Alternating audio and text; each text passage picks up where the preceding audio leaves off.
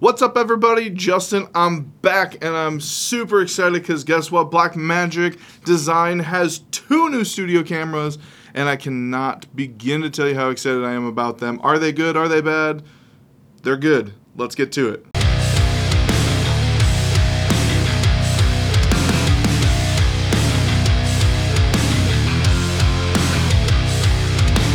Hey, before we get started, make sure you're smashing that subscribe button, hitting the like button, hitting the comment button, because I want you to comment and let me know what you think. If there's a product you want me to review, something you want me to talk about, any of those things, comment down below. Just tell me what your favorite color is, not a favorite color. I guess just tell me what a favorite color of somebody is, if you've got it. So, before I get into the meat of this, I am starting my own business, and it's called EM Technologies. I'm going to put the link down below to the website.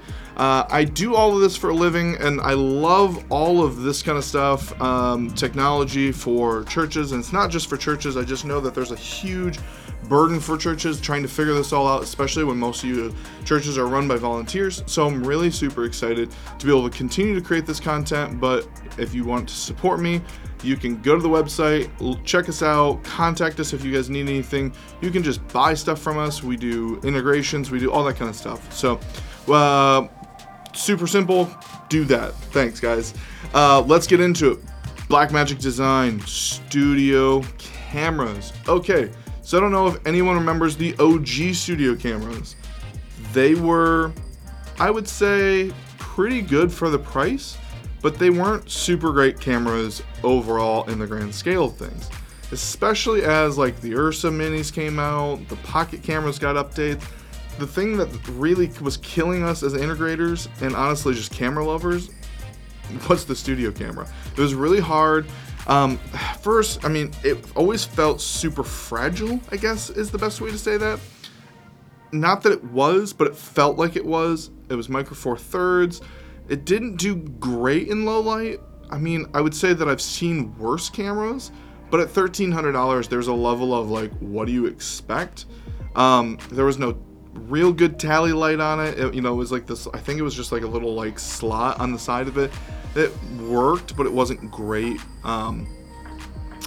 You had some control over it. There like all these features that you would expect from a studio camera, you kind of had, and they were there, but they weren't super duper great. So we've been wanting this, and we've been wanting this, We have other cameras, like a lot of people started going to the Pocket cameras because the Pocket 4K got updated. Then you got the Pocket 6K that came out, and those cameras were great. They had awesome sensors, a great color, easily controllable. They came out with updates where the A10 minis could control the Pocket 4Ks. There's just so many things that made those cameras great, and we started suggesting people buy those cameras instead of studio cameras. I don't think I've sold a studio camera in a couple of years, outside of a couple of locations that really kind of like, it made sense. So super pumped that they upgraded them. And I like that they have 2 different versions. I'm going to look at some of my notes here just so that I don't misspeak on what they are. So the 2 versions of the camera are the Blackmagic Studio Camera 4K Plus, which is the cheaper version. That's $12.95, and then there's the Blackmagic Studio Camera 4K Pro, which is $17.95. So I think that this is the big thing, is that the Plus is definitely more of a direct replacement. But the cool thing what they did is they kind of divided some of the features on it to be, the reason why it's so cheap now is it's designed to go in a smaller studio, kind of like I have here. It would probably be one of the best cameras that I could buy for this type of thought process. It's got HDMI out only, and I believe, hang on, let me scroll back up here and get to it real quick. It's got USB-C for recording and for control.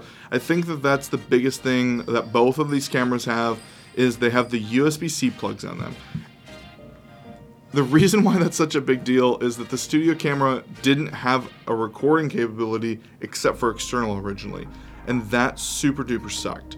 And now the fact that it does, you plug in one of these little guys right here, and you can record right to it, is huge. Because when you're in a studio, there's a lot of times where I'm wanting to broadcast live, and that's the main object of why I need the camera. But if I can locally on, like, say, like, we're doing baptismals and we don't have the recording, you know, capability, like, kind of set up as an overall, I can just dump a USB-C drive into there and hit record. Or if I'm sitting in a studio and I want to ISO my cameras, I can now do that on a portable drive, which is a big deal. I can take that camera anywhere I want to, record locally to it. It's awesome. Love, love, love that. There's HDMI out on it. That's a huge deal because there's a lot of people that are doing these whole the Blackmagic mini A10s that are HDMI only. I think that's huge. A lot of my computers are HDMI inputs only. There's a lot of reasonable reasons to have an HDMI output on this camera, and I love that they did that. They updated the SDI on the Pro to be 12G SDI. That's just so that it can handle the higher frame rates and the higher resolutions. The 10 gig Ethernet port on the Pro, I think, is probably one of the bigger things that I think is a huge thing. You buy the converter now that they have, and it'll pass video, power, and audio all over an Ethernet cable. Huge deal. Being able to have two SDIs and power and potentially a COM cable all run to this camera just starts to get really cumbersome and messy when you're doing installs. And now you have one Ethernet cable that pops up there, does it all. I love that they updated the giant tally light right on the forehead of the camera. Then it also comes with the sticker numbers, so you can number it, which is even better in like a smaller studio space. Like if I had like 2 or 3 of them, I'd be able to sit there and go, know that like, okay, at this point I'm gonna go and I'm gonna talk to camera 1, I'm gonna talk to camera number 3, so forth. So I think that's a huge deal. I'm really excited about it. The bigger thing that I think of all of those are big deals to me, the biggest deal is, and this is a classic problem that I have at my church right now, is that we have the guy that's in charge of video wants to be able to take the raw camera, bring it back into the computer later on, color correct it how he wants to color correct it, trim it all up, and like cut it. Boom, that's great. Well, we're using DSLRs, so he's trying to like record it in like a raw flat format, that really like gray, if you don't know what I'm talking about. It gives you like a full range of color that you can edit with, and it like all of that totally makes sense 100%. The problem is that we also are using those cameras for our live streams, so now we're trying to do some like kind of wanky-ish coloring correction in OBS. Like I'm assuming a lot of you guys are, and they look fine. Like there's not really, it's nothing the end of the world for what we're doing.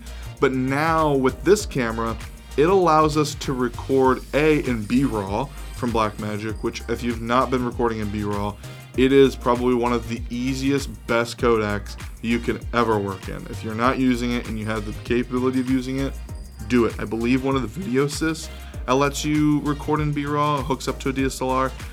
I'm pretty positive that's how that works. I think it's the bigger Pro version. You need to be working in B-RAW. Smaller file sizes, lots of data still available. It's phenomenal. Tangent. It lets you record in B-RAW, which is awesome. It lets you record in film mode, which is that flat look, while also outputting on the SDI or HDMI a full video codec, which is like the ungray. It's all of the cool, great, awesome color. So he gets what he wants, I get what I want for the live side of things, and it's the best of both worlds. That is such a huge thing. And you may be asking yourself, well, Justin, is it a really big deal if I don't do that? Well, it may. At some point in time, someone may come to you and say, hey, we really want to film this, and we want to stylize it later on. Like when you sit there and you look at people like Elevation Church and what their live sermons look like versus like some of those like Instagram reels, how they have like a different colorization or something along those lines. They've taken that after the fact and they've stylized it. This now allows you to take video, record it, store it for a later time, and maybe in like 2 or 3 years, pastor's gonna be speaking on the same thing, and you go back to that old sermon and you want to stylize it to fit the new message that he's recording now. That's more so the big deal. It's still got the XLR audios on the Pro, which I think is great. What I also like is that they added the 3.5 millimeter headphone and the 3.5 millimeter microphone, because if I'm taking this on, say, like out of my sanctuary or out of my studio somewhere small, and I want to have some better reference audio, I can just grab one of those small little Rode mics that clips on top of a DSLR that's super popular. I can clip that on and get that audio, which is going to be better than the internal microphone. Probably still going to end up wanting to record externally, but that just kind of opens up the possibilities for what I want to do. Now, they did update the microphones and they put them on the face of the camera now, which I would say the ones that they're supposed to be mimicking the ones that are on the pocket camera. The pocket camera ones aren't bad, but they're definitely not something that I would want to be using. Like for this video, I'm not using my built-in DSLR audio. I'm using this nice Shure MV7, which is a really nice mic for the price point, but we won't get into that. I don't think there's really anything else that these cameras are doing. I do really, it's not really a big thing, but it is a big thing. The Blackmagic came out with their own controls for it. So you don't have to figure out which controls work, which ones don't. Hang on, let me scroll down, get to these. So you have the focus and the zoom demand, which are $245 a piece, and they daisy chain through to the USB-C, which is great. So you've got zoom in one hand, focus on the other hand, so you're not like reaching up trying to grab the camera to zoom in or focus, and you're trying to zoom, you accidentally focus, or you're trying to focus and you actually zoom. Now you have them in your hands. You don't have to find a third party, and they fit really well, they work really well. USB-C out into the next one, out of that one, into one of the two USB-C ports in the face of the camera, and boom, you've got control, and you still have the USB-C port to record. Super huge deal, love it. And that's really all that they came out with. The converter for doing the the Ethernet port is $895. It's called the Blackmagic Studio Converter.